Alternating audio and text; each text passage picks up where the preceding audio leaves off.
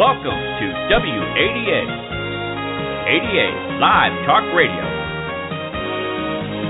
Brought to you by Southeast ADA Center, your leader for information, training, and guidance on the Americans with Disabilities Act. And here's your host.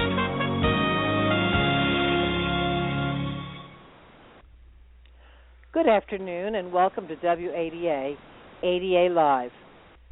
On behalf of the Southeast ADA Center, the Burton Blatt Institute at Syracuse University, and the ADA National Network, welcome to the 23rd episode of ADA Live. My name is Sally Weiss, and I am the Director of Knowledge Translation for the Southeast ADA Center. Our guest today is Georgia Fruchtinecht, Curriculum and Learning Specialist, Trainer, and Navigator Team Leader for Parent to Parent of Georgia. Georgia is also the Parent Coordinator for the Parent Detailer Project, which is part of the Autism Plan for Georgia. Today's topic is Back to School, what parents need to know before the school year begins. ADA listening audience, you can submit your questions about IDEA, 504, and the ADA at any time on adalive.org. Georgia, welcome to our show. Thank you, Sally. I'm glad to be here. Today we're talking about what parents need to know to help their child's school year get off to a good start. Georgia, can you tell us what you think might be the first thing a parent needs to do? Sure. I think the first thing that a parent needs to do is to spend some time deciding what type of relationship do you want to have with the people at your child's school. My recommendation is to be determined to have a positive relationship that's really more of a partnership, where each person brings something to the table. And so I think as soon as I find out who my children's teachers are, I send them an email and I try to get to know them. And I try to get to know them as people and understand their perspective. And that determination really will affect all of my interactions with the school system.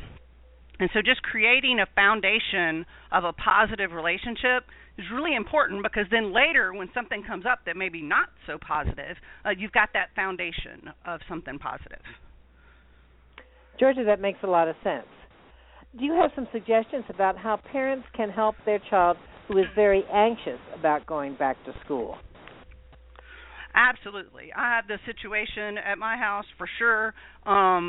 The anxiety about the first day of school can be debilitating. And sometimes you'll hear, I recommend communicating that anxiety and requesting accommodations. Hopefully the accommodations are already discussed and mapped out in the IEP or the 504 plan. But sometimes parents will get pushback from a school, and they'll be discounted somewhat, and the school will say, well, everybody's anxious on the first day of school. And so I think it's important to distinguish a child with a disability's anxiety from maybe a neurotypical anxiety. And the way that I've done that in the past that's worked well is saying that my child, the difference between typical anxiety and my child's anxiety is the frequency, the duration, and the intensity of the anxiety. There's lots of things that you can do to help with that.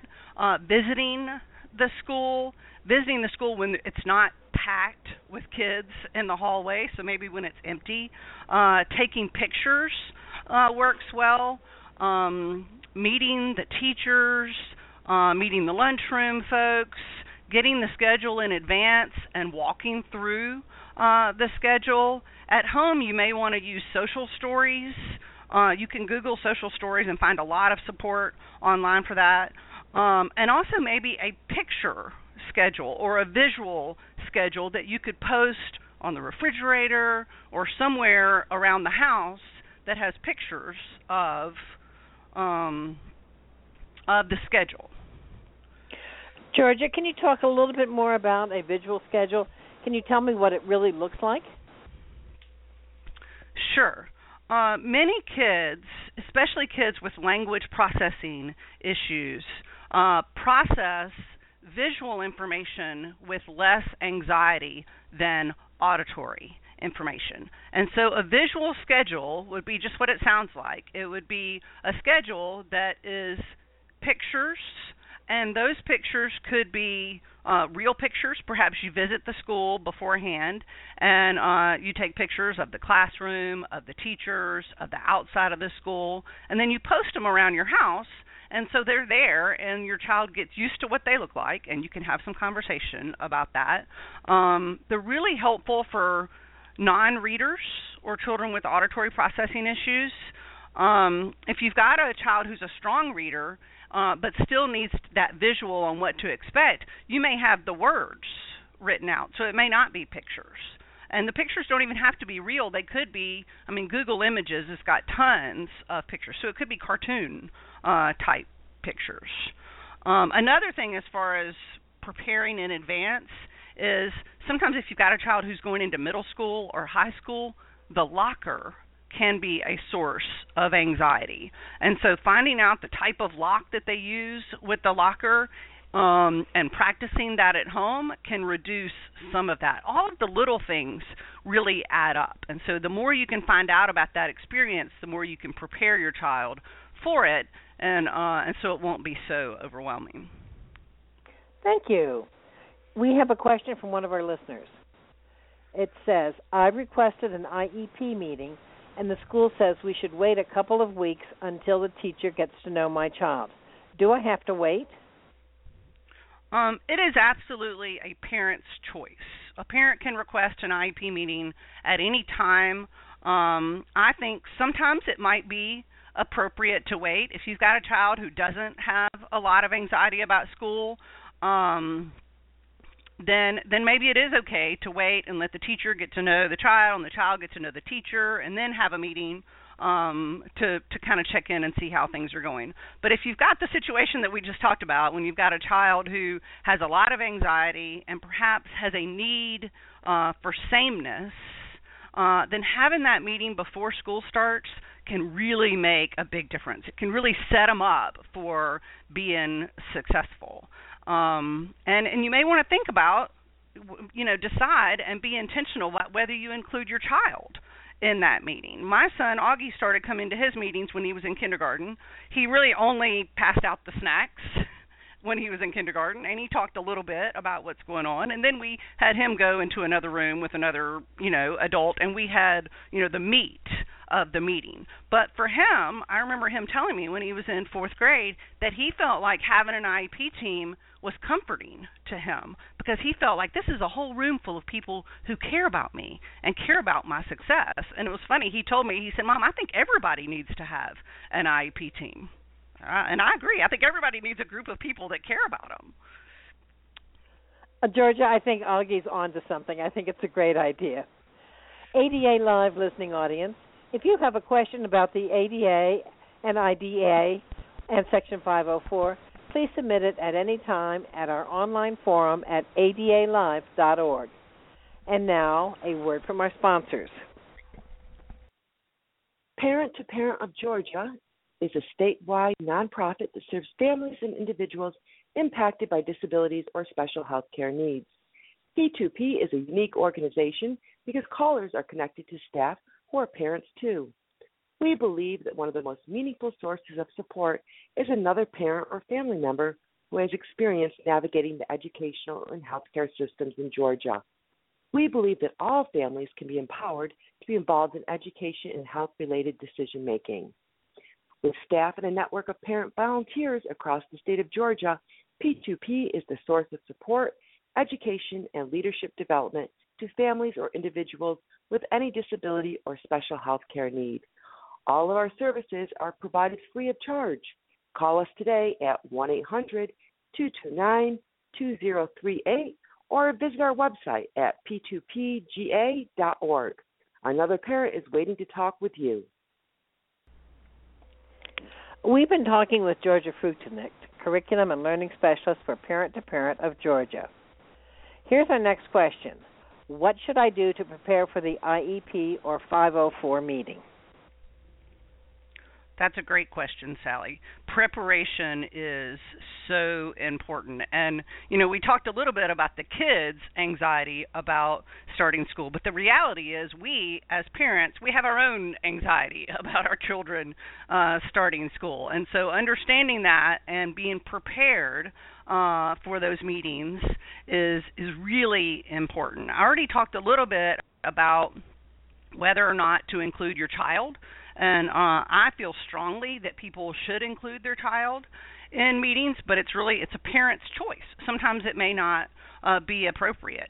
You want to, whether it's in an email or phone call, if your child's going to attend an IEP meeting, you want to also prepare the team for your child attending, because you want to make sure that it's a positive experience for your child. So if you know that if you know it's going to be a tough meeting, and you know that there's some frustration among the teachers, and that there's going to be some stuff that's negative, perhaps your child has some behavior challenges, then you want to prepare the team and say, okay, he's coming to the meeting. At the beginning of the meeting, I want this to be a positive experience. I need you guys to be supportive and for him to feel like he's got your support and you want him to be successful. If you've got really negative stuff to say, wait until he leaves the room. And so just making sure that your child knows what to expect and the team knows what your expectation. This is not a time for you to bring your child and for them to rag your child around during that time. Consider the atmosphere. I always bring food. I find chocolate makes people relax. It brings people together. I typically bring chocolate and fruit because you've got somebody invariably that's going to be on a diet. But consider bringing food. If you're meeting at lunchtime, maybe you want to provide lunch. Help the team get to know your child as a person. And this is really especially true if you're going into a new school or if you're going into a new grade, which typically people do every year, and you've got a team that doesn't know your child. And so they get the IEP and they see the big, stack of paper, but it's my goal for them to see my child as a person and as a kid that has strengths and challenges, and not just a disability. And there are lots of ways that people do this. Some people make videos. If you go to YouTube and search IEP video, you'll see a couple of videos that people have made for the IEP meeting. There's actually an article on Wright's Law about how to make your own video. It's really not that difficult. You may bring pictures. For me, I'm a storyteller. I like to tell stories, and so I'm going to tell a story to help people get to know my child. One that I like to tell on Augie, who's now 12, but this happened when he was in first grade. He got in the car, and I said, well, how was your day? And he said, bad. And I said, well, tell me about it. And he said, well, my teacher told me I need to worry about myself, but I'm not sure what to worry about. Well, that tells the team a lot about Augie. It says basically you need to be careful of your language, and because that teacher was telling him to mind his own business. He was all up in him. He's a strict rule follower, and he was all up in everybody else's business who was they were not probably following the rules, and he needed to work on his own work and focus on his own stuff and not be worried about everybody else. But for Augie, he's very literal, and so she told him to worry about himself, and he was willing to do that, but he just wasn't sure what to worry about. So you can see that you get to know Augie a little bit as a quirky little kid, and I hope you smiled when you heard that story, because that's my goal for the IEP team, to get to know him as a quirky kid that makes you smile. Okay, another thing is you may want to take someone with you to your IEP meeting or your 504 meeting, and it could be someone who knows a whole lot about the law and the process and all of that stuff, and it could be your neighbor who doesn't know anything, but she helps you feel calm, and she makes you feel like you're supported. I think it changes the atmosphere when you bring someone with you. I typically bring my husband, and I've been asked if he's allowed to talk in an IEP meeting, and absolutely he is allowed to talk, but he doesn't typically talk much in one of those meetings, but he takes notes. And that's really important, because sometimes the person who's in charge of the minutes will miss something, and Gary will catch it. And so so that's important as far as someone that can maybe take notes and someone that just can make you feel supported, because sometimes parents feel like it's all of these people at the table and then it's me, and that feels kind of lonely. You may want to create a one-page agenda, or I call mine a parent report, and that's just to keep you on track. Because the meetings do get intense, and you go into all kind of different things. And typically on what my parent report, I'll have for Augie, I'll have Augie's strengths and the positives. This is what's going well, and then this is what's challenging, and then these are some concerns I have, and then here are some considerations for the team. And some parents will, instead of considerations, they will have parent requests. And that's your choice. But for me, I really want the team to make decisions. I don't want it to be me requesting stuff and them saying yes or no. I want a collaborative effort. And I find sometimes that the special ed folks do better at coming up with stuff than I do. And so if I just have things that I want them to consider, then we can consider them as a team. One last thing on preparation. I know this is a big topic. We could talk the whole time about that.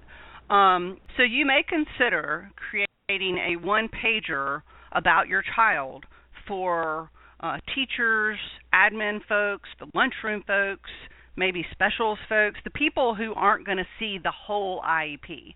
And that one-pager may include the strengths of your child, some challenges that your child has, and then some strategies that might help. And it's not really that important to include a diagnosis.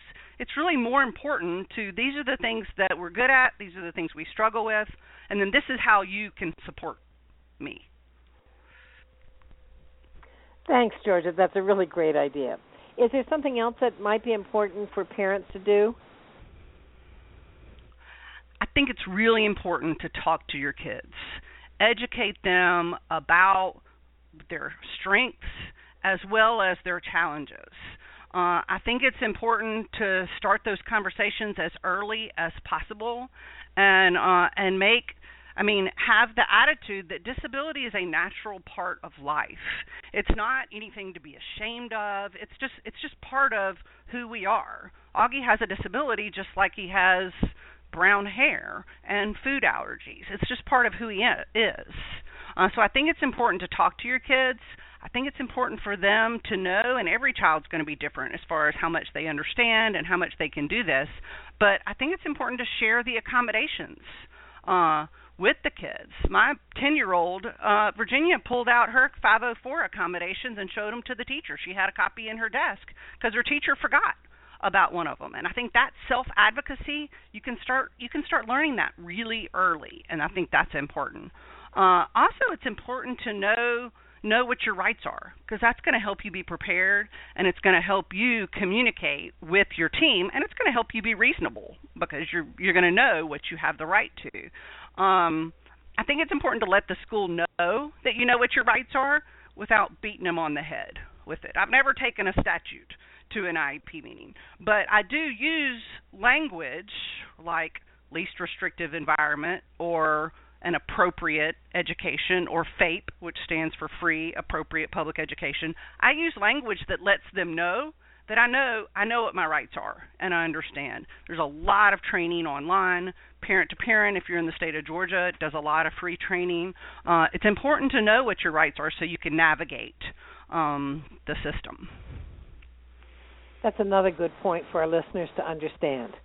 Thanks a lot, Georgia. You've provided us with quite a bit of valuable information. Before we continue, here's a word from our sponsors. The Southeast ADA Center is your leader in providing information, training, and guidance on the Americans with Disabilities Act and disability access tailored to the needs of business, government, and individuals at local, state, and regional levels. The Southeast ADA Center, located in Atlanta, Georgia, is a member of the ADA National Network and serves 8 states in the Southeast region. For answers to your ADA questions, contact the ADA National Network at 1-800-949-4232. We've been talking about what to do in an IEP or 504 meeting. What about afterwards, Georgia? Is there something you would recommend that parents do?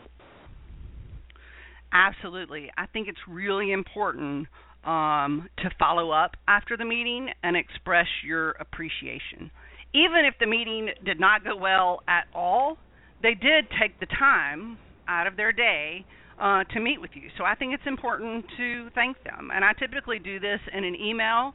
You can use Cute Stationery if you would like, but I like to just send an email that says, thank you, I appreciate your spending your time with me, and then list what you accomplished at the meeting, what was positive about the meeting. Something happened that was positive. You can, even if you have to really try hard to make something up, you can make up something that is positive. So this is what we accomplished at the meeting. And then if there are any open issues, maybe someone was going to check on an occupational therapy evaluation, or maybe there was something that's open that people were going to check on, or maybe you didn't come to a decision on something. And so that's another opportunity after you've said thank you and you've listed some positives and some accomplishments from the meeting, is to talk about what are the open issues and then who's responsible for them. Jane said she was going to check on this. I look forward to hearing from Jane. And then Jane knows she's on the hook to do what she said she was going to do. Also, for me, I'm always thinking about, man, I wish I would have said something. And so this is another opportunity for you to, if you forgot to say something, you can add that in that meeting. And you can also ask for your email to be part of the record. So far, we've been discussing the grades K through 12 because more and more students with disabilities are going on to community colleges or vocational schools or four-year institutions. Do you have any suggestions for what these students and their parents need to know? Absolutely, and I've alluded to this a little bit as far as talking to your kids and making sure that they understand their disability and how it affects their education and their accommodations, because once they get out of school, they don't have an IEP anymore, and so they're going to have to ask for accommodations. The parents aren't going to be there, okay, and it's up to the child, who's not a child, they're a young adult by then, but it's up to the student to ask for those accommodations and be able to explain what supports they need to be able to access their education. And for some kids, this is really a challenging transition, especially if they're used to the IEP team and their parents doing all of that for them. And so I think the earlier you can start preparing them for requesting accommodations, being able to communicate clearly about what they need, the better off that transition is going to go.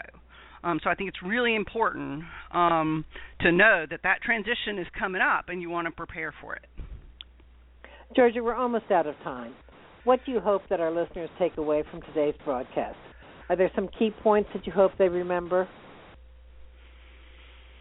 Sure.